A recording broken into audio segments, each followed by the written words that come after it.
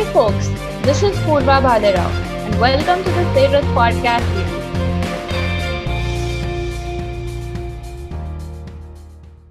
In Greek mythology, Ceres is a personification of opportunity. So Ceres is an open platform for students to share experiences in their field of interest and explore opportunities in order to make informed career and academic choices. Today we have with us Shivani Kamtikar, who is a final year student of BTech IT. She will be pursuing her Masters in Computer Science with an AI specialization at the University of Illinois Urbana-Champaign. She received a teaching assistantship position at UIUC as well, and she has completed an undergrad research internship at the University of Notre Dame after her third year of college. She is interested in machine learning and cognitive science and also completed a few projects in it. Today we'll hear about Shivani's research internship and learn everything there is to know about the GRE test and how to apply to US grad schools. Stay tuned for this and much more.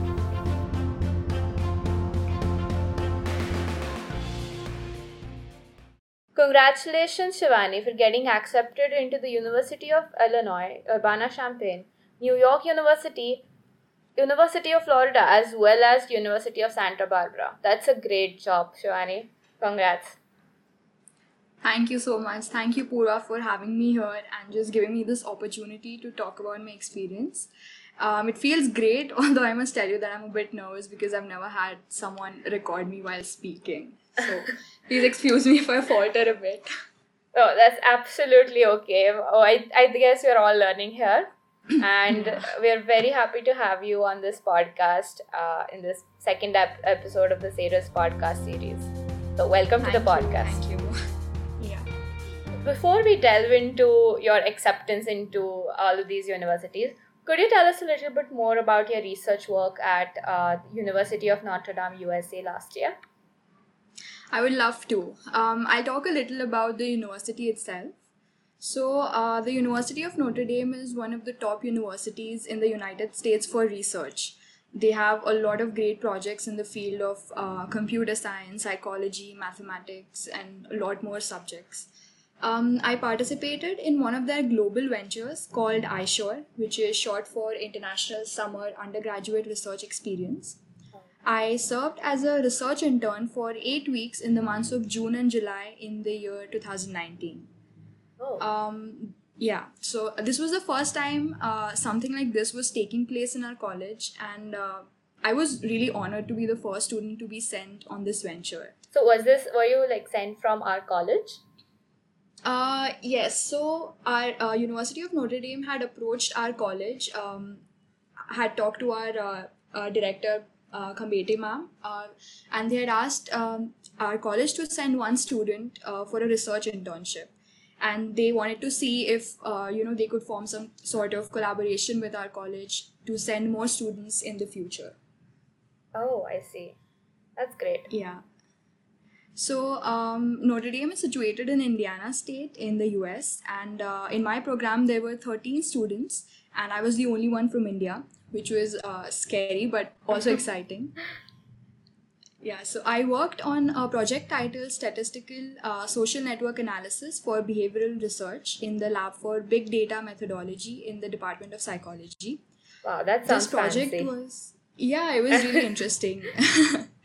It was particularly interesting because it was something that I hadn't done before. It was a completely different kind of project, mainly because it included a part of quantitative psychology, something that we don't really learn in our computer science degrees here.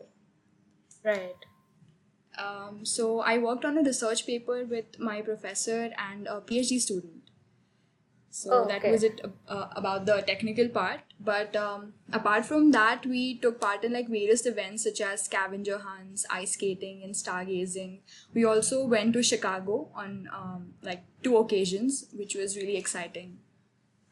Oh, that's superb. How was your overall experience of traveling alone to the States? And it was great. It was actually my first time traveling to the States. I had never been there before, and generally I've never traveled to a foreign country on my own. So overall, the internship proved to be an extremely rewarding experience in terms of technical as well as social and soft skills. So I think it proved to be the biggest plus point while applying for grad school. Oh, yeah, I bet. And what was your key takeaway from this experience? The most important thing that I learned from this experience is the kind of work these universities in the US do. So usually these kinds of projects we don't get to see in our college lives or even in the internships we do in companies. So they have a very different take on research and solving day-to-day problems. So I think that was the biggest difference that I found there and here. Oh, I see. Nice. So, why did you choose to pursue a master's degree in CS after your undergraduation, and why choose to go immediately after graduating? Yeah, so I had always wanted to do a master's right since the second year of college. Of course, at that time, I wasn't sure if I actually wanted to pursue it because I was interested in it or I wanted to do it just for the sake of doing it. Because, it would look good on my resume. Yeah, But after coming to the third year, completing projects and courses and internships just reaffirmed my decision of doing a master's. And by the end of third year, after completing my internship in the US, I knew for sure that I wanted to get another degree in the field of my interest. And the reason why I wanted to go immediately after my undergrad was because I didn't want to take up an entry level job here. Because I wanted to able to choose the kind of work I would like to do and the kind of research I wanted to do. right. Usually, when you take up a job after undergrad, you're stuck with a project or a team that they assign you. You don't have that kind of liberty to choose your work or choose your research. But Right. after doing a master's or any grad level course, you usually do get that liberty. And since since I knew that I was interested in this broadly, like this field of artificial intelligence, it just made sense to do a specialization first and then go apply for a job. So Right. Yeah, that makes sense. also, And yeah, it also happens that, if some people, they say that they would go after a few years and they just never get down to it because they get stuck in the whole cycle of yeah, jobs and salaries, and then everything that comes with it. yeah, and just after you get a job, switching back to academia is gets really difficult. Yeah, I bet. Yeah, so that Right. was something I didn't want to do in like personally. Yeah, yeah. That makes sense. So, what was Yeah. the general timeline of the application process, and could you just give us an overview of the whole process that you followed, right from deciding to do a master's till getting accepted into a university? Right, yeah. So like I said, I decided to do a master's in my third year, mostly like end of third year. So I started studying in the month of April before April 2019 before my internship. But due to my internship, I had this like huge 2 month gap, so I couldn't like continue my GRE preparation and TOEFL preparation at that time, but I resumed after I came back in the month of August. So there's a general timeline that universities and students follow. Of course, a lot of aspects depend on the student's choice, such as when to take the exams and when to start studying. Right. Generally, people start preparing for their GRE, TOEFL, etc. in the months of May or June, depending on their comfort with the verbal and quantitative parts of course. Um, so usually people complete their exams, including GRE, TOEFL, and IELTS by the end of September. So that is how I did it. I gave my GRE in the month of September, and even my TOEFL and IELTS by the end of September. So this is generally advised because a lot of universities have early admits that commence in November, and you definitely don't want to miss that Right. because Right. you must be knowing like the applications happen on a first come first basis. So the earlier you fill out and submit your applications, the higher chances of getting noticed. Right. So that can be really helpful. And Yeah, so that was it about the exam part. And the next are your statement of purpose, letters of recommendation, and your resume. And for this, you should have these ready by October end. Again, for the same reason that I mentioned earlier, because you really want to catch those early admits. Right. And for me personally, I started writing my statement of purpose and letters of recommendations by the end of September, like first week of October, and finished them by the last week of October. You do require like at least 2-3 weeks to write these, because statement of purpose is a really important part of your application. And when you're giving a letter of recommendation to your teachers to write, they also like require some at least like 2 weeks to write these stuff. And yeah, I mean, if you finish them early, like by the last week of October, it gives you sufficient time to make last minute changes in the SOP depending on the university guidelines, because almost all the universities have separate guidelines for their statement of purpose, like the word limit, or things that you should include in those documents. So it gives you Right. time to just be ready with whatever they expect. Okay. Yeah, and the next in the timeline comes your application process, which essentially includes filling a long, like 10-page application form for each university that you want to apply to. It is a very draining process and takes a lot of time, energy, and patience to fill out these application forms, because they literally ask you everything right from your childhood, like where do you live, what does your father do, and all of this stuff. So Yeah. it's really tiring. And I guess it's That is it the is same for them, or is it just for international students? That's more hectic. It's more hectic for international students. Yeah. Because, Right. a lot of universities ask for your passport details and citizenship and all of that as well. Yeah. Right. So I'm guessing it's more hectic for us. And this is the reason why they give you like 2-3 months to fill them out. So application process begins in the month of November. Depends on the university, of course. All of them have a different timeline, but mostly in the month of November, December, and it goes on till February. Sometimes March. Again, it depends on the university. So usually like this whole process takes around like 2-3 months. But I mean, obviously you wouldn't need 2 months to actually fill out the form if you sit and just like do it in 2-3 days, which is advisable, because the earlier you fill out, the earlier you can send those applications and just like sit and wait. Yeah. Yeah. And I think like the last part of the timeline is the wait. This is by far the most difficult part of the whole process. Okay. Because everyone just talks about how difficult the exams are or how difficult writing SOPs are, but no one really talks about the time when you're desperately waiting for months to get an admit.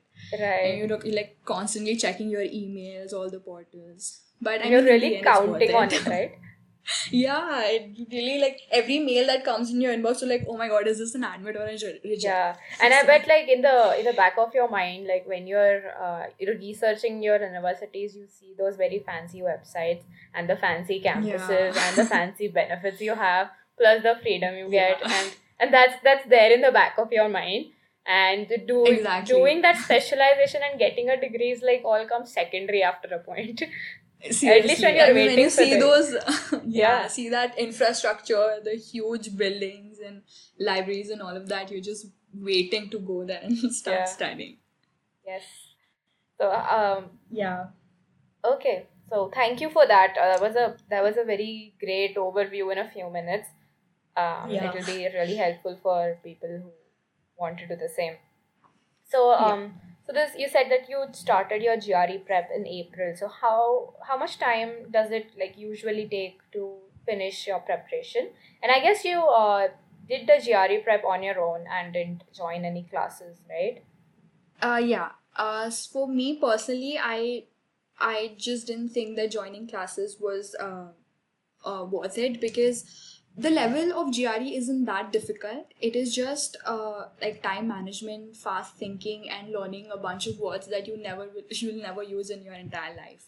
Yes. So I mean, and the maths is something you can do easily because you've already done those kind of questions in your 10th. So that part was easy, and that is the reason why I didn't think of joining classes.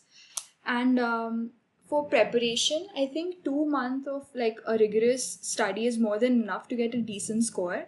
And by decent, I mean 3.5 and above, because for STEM courses, quantitative score is more important than verbal score. And Right. universities have a higher cutoff for quant than for verbal. So I guess 2 months of rigorous study is more than enough for this part. Okay, by rigorous, like how many approximately hours did you put in per Um, day? Okay, so for me personally, giving a lot of mock tests really helped me out. So, I mean, actually, this part is really tricky because there's no straight answer to this. Every Right. person you go to will give you different tips and tricks and tell you to study from this book, this website, etc. So, I'll just tell you what I did and how I prepared for GRE, Yes, definitely. hoping that it will be helpful for someone. That's the whole aim of Um, Cirrus. We just want yeah. people to share what they did so that, we can glean whatever applies to us. So feel free to Right. share your experience because it's yours and maybe it won't be relevant to someone else, but we'll definitely learn something from it. Yeah. So yeah, for me, personally, giving a lot of mock tests really helped me out. I cannot stress enough on the importance of giving mock tests. Mock tests really help you get familiarized with the environment that you will face on the test day, and most important part is that you're going to be there for 4 hours, and you are going to be switching between one section of analytical writing, two sections of quant, two sections of verbal reasoning, and one unscored section. Yeah. So you need to get comfortable with this back and forth. And we're not used to this, just like, okay, half an hour solving maths and then half an hour switching to vocabulary and all of that. Right. And the only way of getting comfortable with this is by giving a lot of mock tests. So that was something that really helped me. I had purchased a test series from Manhattan Prep after having exhausted all the free resources available online. So this was really helpful for me, and I would say that this is more useful than just practicing random questions from books. Right. Yeah. And one more thing that proved to be really helpful for me personally was to do a sort of error analysis after each test. This You won't find this kind of tips online because this is something that I like did personally for myself. Because in the beginning, like when I was giving mock tests, I couldn't understand why I was going wrong in some like similar type of questions and why I was doing good in other type of questions. So Right. doing like this error analysis really helped me understand my strengths and weaknesses. So I used to just note down all the questions that I went wrong in and just try to understand a pattern. And while practicing, I used to focus more on these type of questions rather than the questions that I was usually good at. So because Yeah. of this really helped me actually. I started doing this error analysis after 1 month of studying. So I did notice a huge change and improvement in my score in the mock test. So this kind of targeted study really helps as well. Right. Yeah, I mean, that's a very good tip to, analyze the type of questions you're going wrong in. And Yeah. yeah, I mean, I have done it on some occasions and it does help you get a better insight and, Right. direct your studying accordingly. Yep. And for vocab, I would advise anyone who is preparing to give GRE to practice at least 10 words every day. This is important because the kind of vocabulary used in the exam is not what we use in daily life. Yeah. So you cannot sit for the exam with the vocabulary you have currently because they won't ask you like very normal words. They'll ask you very cryptic words that you've hardly heard in your entire life. Yeah, And I've heard that. yeah. Because like learning new words is really important, and not just learning, you need to be like comfortable with those words. So what I used to do was I used to try using them in my day-to-day lives, and that was really funny because my parents used to just be like, "Oh, what are you saying? Like we really don't understand what you're trying to say." But that really helps. You just get comfortable with those words. People around you don't, but at least you get comfortable. That's funny. Yeah, I can Yeah. imagine how that must come out. Like speaking Yeah. the way you write your GRE tests and then doing Exactly. the same thing with your parents. Yeah. But that's a very good tip. Like, just Yeah. reading flashcards is not enough, I feel. I mean, Yeah. you forget those after a while. Yeah, you definitely do forget. So I think like putting them in some sentences and just incorporating them in your day-to-day life helps you at least retain that knowledge that you're learning. Right. I practiced from Barron's High Frequency Words book. It is a great book actually, which has all the words that are generally seen on every GRE exam. Oh, okay. Usually, I mean, you can't expect to learn all those words they use, but this Barron's High Frequency Words really, and there's one app called as Quizlet. So both these resources were what I used, and they have a lot of high frequency words that are usually seen. Like 90% of the time, you can see at least 4 of these words on the GRE test, which is great because even if you practice those high frequency words, you are able to solve at least 60% of the vocab questions. Okay. So that's good enough. Yeah, that's good enough. And I know that it's really impossible to do all the words that are being asked in the exam. But you can definitely do at least these high frequency words to at least like sail across the vocab part of it. Yeah. Which I think is the most difficult part of verbal. Right. Yeah. And like for AWA, which is the analytical writing part, I used to read some like articles. I used to read the New Yorker. So, like being in the habit of reading complex articles really helps you in your comprehension as well as your AWA, because that is the kind of language that is generally being used. So, if you read these kind of articles, I used to read New Yorker, but I'm not sure. Like there must be more of these articles online, and I should definitely check them out. And the language is pretty similar to the language used in the exam, and so it was helpful because after reading these articles and all, I got a score of 5 in my AWA, which put me in the 93rd percentile. Oh, that's great. A score of 5 is great in analytical writing. Yeah. So after reading these articles, you get in the habit of, writing like that and imitating how they write and the kind of thinking they do. So that really helps. So that is something that, yeah. Yeah. So did you, when you're studying, did you like give significantly more preference to verbal and AWA in terms of the hours you put in, the study hours that you put in together? Yes, I actually gave more time for my verbal, like the comprehension part and just learning words and all, because while giving mock tests, I realized that I was doing poorly in the comprehension part. Right. Because they're really tricky. Like the questions are really tricky. So I just thought that I've seen some of those. Yeah. Yeah. I mean, they want it. They just check your critical thinking and your hold grasp on the language as well. Right. And yeah, so even the options are very similar to each other. They're very similar. Yeah. So I gave more time to just trying to analyze these kind of questions. Right. Thank you for those tips. Pretty sure. No I mean, even though you said like it is what you followed personally, I'm pretty sure that it's universally applicable. I'm really glad if I can help even one person with this information. Yeah. So you said that you took the TOEFL and IELTS exams as well. So Yes. Is it compulsory to take these tests, or like why did you decide to take those? It is not compulsory to take both the tests, but you have to take at least one English language test. Okay. It is compulsory for universities, at least one of them. I gave both because I was like, if I don't get a good score in one, then I can like give the other, just substitute as a substitute. Right. So that's why I gave both the exams. Yeah. And both of them are very similar and they're pretty easy. They're not that difficult to crack. So you can just study for one exam in TOEFL and then give the other exam just like simultaneously. Okay, I see. So how did you prepare for these?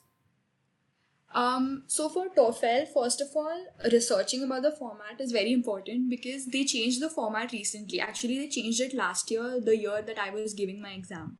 Oh, okay. So yeah, so first researching about the the format and the sections and the time given allotted for each section is important because they usually keep on changing them year after year. So it's good to be aware of all the changes that they're making. Right. And for TOEFL, I did a lot of speaking, writing, and listening practice on YouTube. There are a lot of resources available on YouTube, and they're really, really great. There is a whole track by a channel called Noteful and E2. So these two channels are really great, Noteful TOEFL and E2 TOEFL. Oh. So they have a lot of practice tests and questions. They give you a lot of speaking formats in detail. I use the same format in the exam as well because it is the one that is most recommended. I see. So yeah, even for writing you can use this format because that it will also give you like a good score. And doing all these like videos religiously really helped me crack the exam because like I said, the level of language used in the exam is not as high as GRE. They don't use such cryptic vocabulary and cryptic like answers, but Okay. definitely like practice is needed so that you get like familiarized with speaking in the given like stipulated time and writing in that time and all of that. Yeah, I guess So these tests like judge you more from the language standpoint than yeah, your yeah. thinking standpoint. Yeah. Thinking, yeah, definitely. And for me personally, the reading section was the toughest because it gets really exhausting after reading so much off a screen. After a Yeah. point, you're just really tired and just reading and like marking answers. But the rest of the sections go by smoothly. And yeah, for the listening part, I would suggest that taking a lot of notes always helps so that you don't miss out on any point because sometimes they speak really fast and because of that you tend to miss out on some points and you might not remember it later while marking answers. Right. So taking notes always helps out in the exam. Oh, is that allowed? And yeah, you're allowed to take notes. You're given like a paper, rough paper and pencil, so you Right. can just take notes while the person is speaking. Right. We have actually, we have no idea how this is going to go now. Like, you Yeah, won't right. be I at mean, the with test the center. So things are Right. gonna change a lot. Like, they have now GRE No, but from home. yeah, but TOEFL is online. So even the speaking and listening and all of that is online only. So Okay, you will I have see. like a similar format. Yeah. Yeah, probably. Yeah.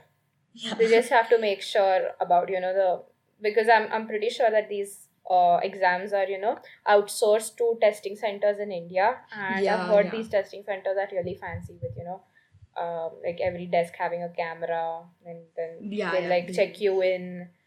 You can't They carry do, anything yes. inside. You can't carry. And So the checking is so strict. yeah, They actually have those sensors and all that they use in airports. It's yeah, so strict. yes. It's like you have a bomb or something.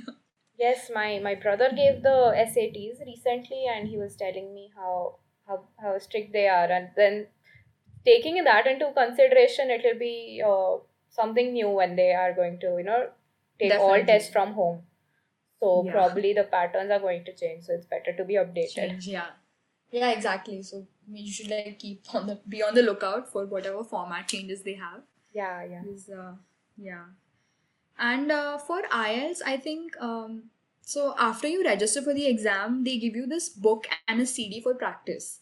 They Okay. like just courier you this book and a CD, and it has all the instructions and everything in it. It is pretty accurate and detailed, so I just practiced from that. Actually, I gave my TOEFL and IELTS consecutively. So I didn't study much for my IELTS because I had already done study for my TOEFL, and it wasn't. It is it is different from each other, but the level is the same. So I didn't have to actually do a lot of practice for my IELTS. I just did that book, and it was enough to get me an expert level score on the test. Oh, that's So great. that was, yeah.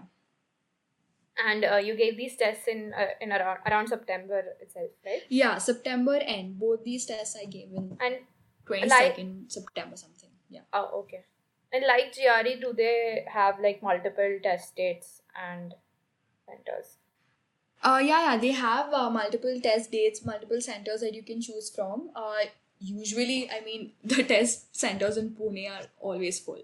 Oh, So you okay. might have to go to Mumbai. Yeah. Right. Or book early. Yeah, book early. Definitely. Nice.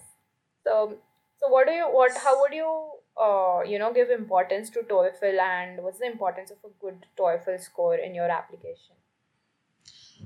Yeah, so see, a lot of people don't give emphasis to TOEFL because they think it is just a preliminary cut-off examination from it for international students. While this may be true, TOEFL is extremely important if you aspire to take up a teaching or research assistantship. TAs and RAs really help you finance your studies, and to get that position, you need to have an above average TOEFL score. So Right. for admission, you need this cutoff TOEFL score. But for getting a TA or RA, you need there's a different cutoff for these positions. So if you get above those cutoff, you're eligible to apply for a teaching assistantship or a research assistantship, and these two positions are really important to finance your education for your masters, or even if you're going for PhD. And so I would really advise someone giving this exam to not take it lightly. I Right. was lucky to have received a TA position at my uni, and this really helps me finance my education whenever I start my semester. So, in my university, whoever receives a TA or an RA position, they get their complete tuition fee waived off. So, which is Wow. great Yeah. because that's a lot of money you're spending on tuition. That is actually the main expense. Yes. So, that really helps you like finance your education better. Definitely. And I guess almost all universities in the US follow this pattern. Like if you're an Yeah, RA, yeah, they do. your tuition is generally waived off. Or at least Yeah. a significant portion of it. Significant amount. Yeah, definitely. Yeah, thanks for that tip. I mean, I didn't know about this. I actually personally thought that, TOEFL is just a cutoff for and an English language requirement. Yeah. Moreover, some of the universities don't need it even for international students. Like if you can Yeah. prove that you come from an English speaking school, English speaking, yeah. yeah, like from throughout your throughout your school life, you have learned in an English speaking school and have completed your college in English medium as well, then you probably don't need that either. But Right. but this is a definitely helpful tip and Yeah. worth taking into consideration. Yeah. Yes, definitely. So, how many universities did you apply to? Which ones and why these only? So I applied to 10 universities. I Okay. applied to Carnegie Mellon, University of Illinois Urbana-Champaign, Princeton University, Cornell, New York University, University of California, Los Angeles, Georgia Tech, USC, which is University of Southern California, University of Florida, and University of California, Santa Barbara. So these Oh. were the 10 universities I applied to. And I got accepted in UIUC, NYU, UFL, and UCSB. And USC has actually waitlisted me. It's July, and they've still kept me on waitlist. So Right. this is how long it takes for them to actually give out admits. Yeah. So yeah, I have decided to join UIUC because it ranks 5th in computer science and 3rd in AI. Oh, And wow. also, like, it is one of the top 30 universities in the world, and it has really great passionate professors and some really mind-blowing research projects. I was really impressed with the kind of projects they are doing, because while you're researching for universities and all, you do have to look into these aspects. So while looking at the university, I was really impressed by the kind of projects they're doing there. They're pretty good, well funded also. Right. So, and of course, the infrastructure is amazing. I mean, I think all the US universities have great infrastructures. Yeah, that's so that is that's just they charge you that's a for common it. thing. Yeah, Yeah, definitely. they charge you loads for it. Yeah. Yeah, So especially international students. yeah, so we totally deserve to exploit that. Yeah. Yeah, but jokes aside, how did you go about researching all of the universities? Like, there's so many options to choose from, and there are very good universities with good research funding. So, Right. how would you how did you narrow down to these 10 that you applied for? This part can be really confusing and time consuming because every university, at a first glance, every university seems great. So you go to some university's website and you see that, okay, amazing ranking, good professors, and, placement record is good and all, but you can't really apply to a lot of universities because that's just a waste of resources. And applying to too few universities would just decrease your chances of getting an admit. Right. So I just found like 10 as the magic number. And there are just like certain factors that are most important while selecting what universities to apply to. And one of the main, very obvious factors is ranking of the university. So ranking in the program that you're applying for, and also its ranking in the specific field of interest, field of research that you're interested in. Right. So, for example, I was applying for Masters in Computer Science and AI specialization. So I checked the ranking for both of these. I checked the ranking for Computer Science Masters as well as AI specialization. Because more often than not, this happens that your university may have a good ranking in computer science, but it may not have that great of a ranking in that research that you want to get in. Right. So checking both these really helps you, narrow down your list. At first, you have these like 30 universities list, and then you just have to like narrow it down to 10. So this helps you do that. Yeah. And another aspect is department funding. So I feel like personally that having a high department funding is really essential in getting you a research assistantship or a teaching assistantship, because when a department has a lot of funding, this essentially implies that a lot of companies and universities are invested in the projects carried out by the university. Right. So this also means that the university has a big name in the market, because otherwise it wouldn't have that kind of funding. So that's also a good way of deciding what university to choose from. And how do you come to know about their funding? Okay, so all of this like information is available on their website. So you can look for the kind of professors they have, the kind of projects they're doing, and the field of the professors in your field of interest. Right. So you can generally find all of this information on the website. Like there are it definitely takes a lot of time because you need to like search for it on the website, but it is definitely helpful and definitely you should do it. But I mean, like having good professors and really matters because it helps you choose your thesis topic. In your masters, you are required to do a thesis. So if there are good professors, then you have more scope of getting a good thesis topic. And if there are limited professors, then you have just limited scope in your thesis. So Right. this information is already available on their website. So these That things makes should sense. be checked out. Yeah. Yeah. And I guess even the overall university ranking, how much does that matter? Because as far as I know, that you have these QS rankings, World University rankings, but usually I think that these rankings are also paid to some extent. Yeah. So if you go online and just see the rankings, there are so many websites, and most of them are paid, and you can actually make that out because some universities that you've never heard of are on like 5th ranking or 6th ranking. Yeah. So it really doesn't make sense. But there are some good ranking websites. One is CS ranking, and the other is I'm just not sure. I think it is like CSMS or something like that. The name is like that. But CS ranking is a good website.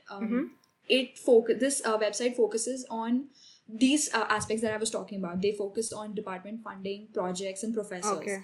And they give weights to each universities based on these factors. So Right.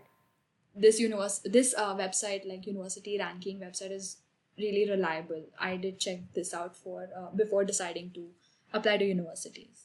Right. Yeah. That's good. Also one more also one more factor I just forgot. While shortlisting your universities, placement records is extremely important because and especially placement records for international students. Right. So a lot of universities have good placement records, but only for American citizens. So, like, to being sure to check out the placement records for international students is important. And this website is also available on their this information is also available on their website. They have this they are actually, these universities are required to put all their placement records on their website for everyone to see. So they usually have all the records with them, like how many international students were placed and in what companies and all. So this is really important, because we usually just say that, oh, this university is good and it has a good placement record, but more so than not, it happens that for international students it's not true. A lot of companies don't recruit international students. Yeah, I mean, I've So, seen a lot of international students struggling, like right from like they enter their semester, and right from day one they start looking for internships, and still by yeah, the time it's summer they have not gotten it. yeah. So I think So it's a pretty competitive market for it is international a very students. competitive market. Yeah. Mostly because like companies are not ready to sponsor H1B and all of that. So Yeah, that makes sense. that's the main thing. And now, like after the pandemic, I think all of these norms are going to change, and whatever Yeah, was the definitely. scene till now is not going to. We can't really extrapolate on that data anymore. So We so can't, like like, seriously. your batch Yeah. and maybe my batch is going to be like, we're going to experiment with whatever is Very different. thrown at Yeah, us. Yeah. definitely. Yeah. So you said that the application had your recommendation letters, your SOPs, your test scores, Yeah. and everything. So what do universities like to see in your application, and what do they give more weightage towards? So universities see this one distinguishing factor that would differentiate you from like the thousands of applicants such as you who are trying for the same program. So this could be anything, your internship, your publication, project, or some grant that you've received for your project, or some competition that you've won, like national level or state level that you've won, or your GPA as well. So this could be anything. That one thing that would just put you apart from all of your peers. And your GRE and GPA scores do play an important role in the selection, but it's definitely not the only criteria for universities to select a candidate. Um, for universities such as Princeton, Cornell, etc., the GRE requirements were quite high. Right. So at least when I was applying, they had this quantitative score 165 as the cutoff for quantitative, and for verbal, I think it was 160. So it is pretty high. Right. And for UIUC, I think the requirement was around 164 for quant and 157 and above for verbal, if I'm not wrong. Yeah, that's still quite competitive, but Yeah, okay. it is. And so these requirements are usually not mentioned explicitly by the universities. Some universities do provide a range on their websites, but majority of the universities don't. I think Princeton does have this very explicitly written on their website. So Yeah, they probably I get mean, a you could- buttload of applications. yeah, they do. It's like if you don't fit in with the score, just keep out. Yeah, just don't bother. Yeah. Yeah. And so I think like to get this kind of information, you need to ask your seniors or go on websites such as Yocket, Prep Scholar, and Magoosh. These websites are really helpful. They use the data from previous admits to give you the GRE cutoffs. Yeah. So, you it can have just like like give you some idea Yeah. before like applying. And so I think to get into one of the top universities, a score of 320 and above should do it. Because I mean, obviously, this is very subjective to the university. Some universities, such as Carnegie Mellon, don't even accept GRE scores above 330 or something. I mean, Wow, yeah. obviously, Carnegie Mellon Yeah. ranks first. Yes. So, I mean, they deserve it. But Yeah. obviously, this is a subjective thing. But 330 and above, like aim for 320 and above, sorry. And it should like do it. And so apart from GRE and GPA, SOP is like one of the most important aspects of your applications, because it is the only thing that you have full control over. you can have the same GRE score as some other student, but you would never have the same SOP. Right. So you can make it as interesting and as different as possible. And Do you that have- is really, Yeah. yeah, sorry. No, please go on. Sorry for it. No, I was just saying that, write about, you just be like creative and descriptive in your SOP. Just write about what you learned all these years, what you want to learn during your master's, and how you would utilize your master's degree in your career. So these 3 points should be there in your SOP, because this is what universities usually check. So they check like your future goals and how you'll utilize that degree, why you're doing that degree, like why you're doing a master's and all of that. Right. So this will really like help you stand out from your peers. And you just have to think in a way that, like, this university, suppose you're applying to some university and this university is deciding between you and some student from IIT Bombay with a GPA of 9.5. So why should this university choose you? Yeah. Just think in that way. Yeah, definitely. I mean, you need those differentiators, like at least students who don't have the university undergrad university stamp. So I guess we need like to find different differentiators, and as far as I know, the applications are evaluated pretty holistically, but and to give you an edge over the other so-called tier 1 institutes in our country, these probably the other factors are more important. More important, yeah. And Definitely. how much would you give weightage to the GPA? Like, what's a good GPA? Maybe in our college specifically. Let's not talk about other colleges. Okay. So again, this part is really subjective. It depends on the university. So some universities, I'll just give you an example. University of Southern California, they give a lot of weightage to GPA. So they'll give like 70% weightage to GPA and rest 30% on your projects, SOPs, GRE, etc. So they rely a lot on your GPA. So during my time, like when they were giving out admits for my batch, they their first round was giving in their first round they were giving admits to students who received a GPA of 9.8 and above, which is crazy. Wow. I mean, Yeah, who receives a 9.8 GPA in engineering, especially? That's a very weird thing to do as well, because everybody follows, at least in India, if you see, there's no uniform ranking system. Like some It's have not exactly. absolute ranking, absolute grading scheme. Some have relative grading scheme. On Relative, top of that, some have yeah. that 0 to 4 6 8 scheme. Some have a Yeah. continuous 0 to 10, and that's Correct. pretty weird to hear. So, It do is. they tell you these statistics when you apply? No, they don't. So you get to know these on like websites like Yorket, and from your seniors, seniors who've been admitted to these universities or even Yeah. other universities. So they do get this like inside information. But so like I said, for universities such as USC, GPA plays a huge role.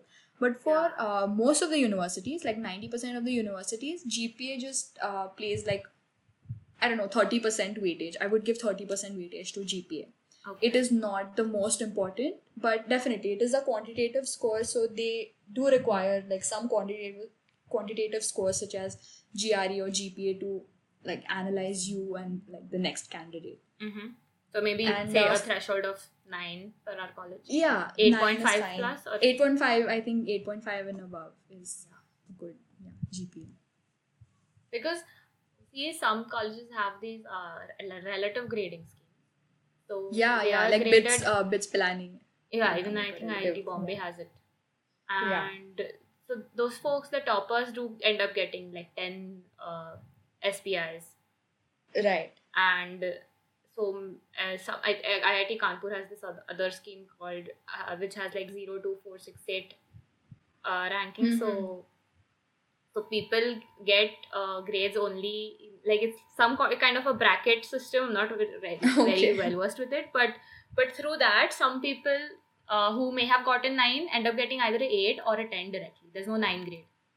Oh, okay. Yeah. So there's That's a lot weird. of irregularity there. So it works within the university, but I don't know how the grad schools really normalize the scores on their end? Actually, what they do is, so this is something that I had asked my professor from UIUC after getting admitted.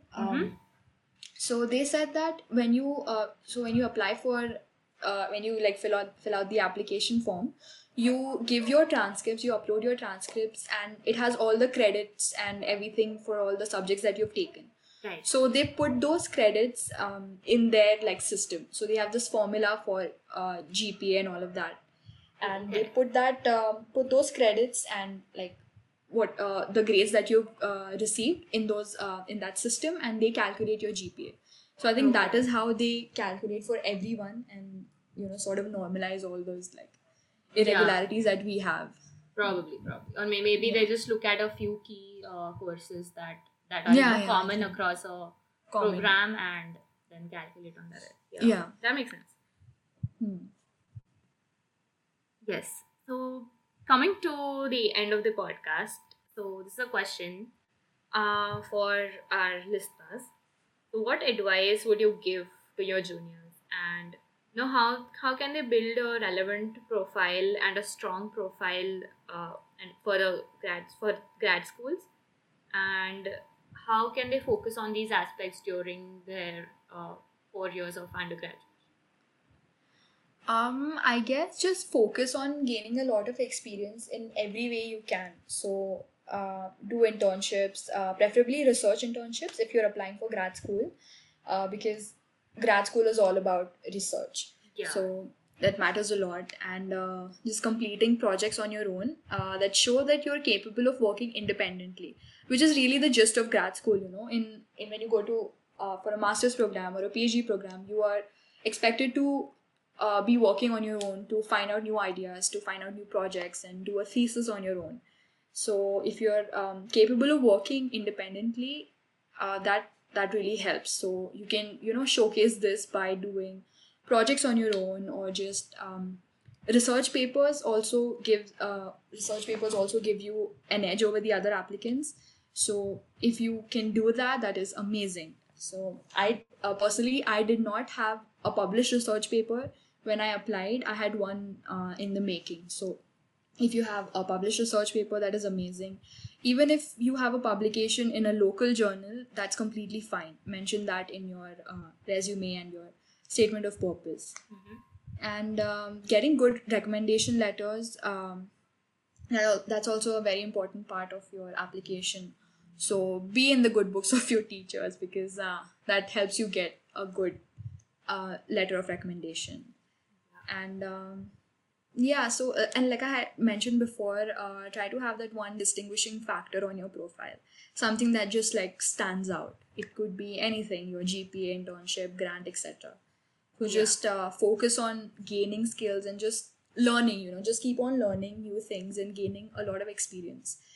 That is, I think, the main part. And there's not like a set list of things that you should do to get a good university. It's more about your conviction and how you put your greatest strengths forward. So I think that's the main part. Like no matter what that's the main part. Just conveying and communicating that in the end is what exactly matters. But like this question is basically because we have juniors, and what happens, at least in India, is most of the students do their JE preps in 11, 12 and have this really intense 2 years. And then they enter college and as freshers, and everybody, it's a new atmosphere altogether for everyone, no matter which college they are in, and they just want to, it's a relief in some sense, and not many know what to do after you enter college.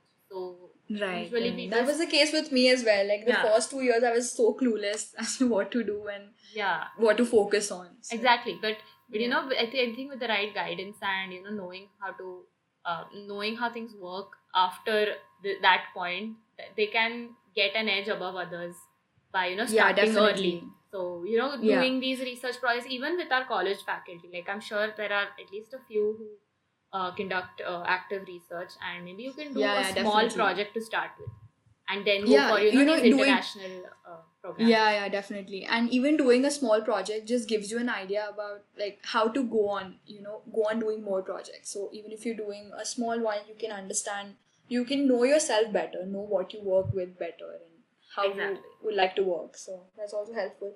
And getting this guidance from seniors is really important, because for my batch, we never had any sort of interactions, because our batch was the first autonomous batch. So we had no clue. We couldn't talk to any seniors. So Yeah. it's definitely helpful to talk to someone going through the same thing as you.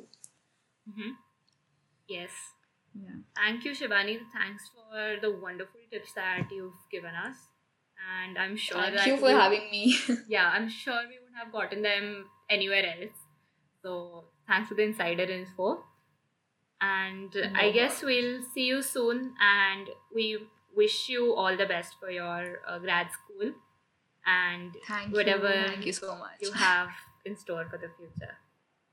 Yeah, thanks a lot. Thanks a lot for having me. This is Purva from Ceres. Stay tuned to the podcast series. We'll meet again soon. Thank you.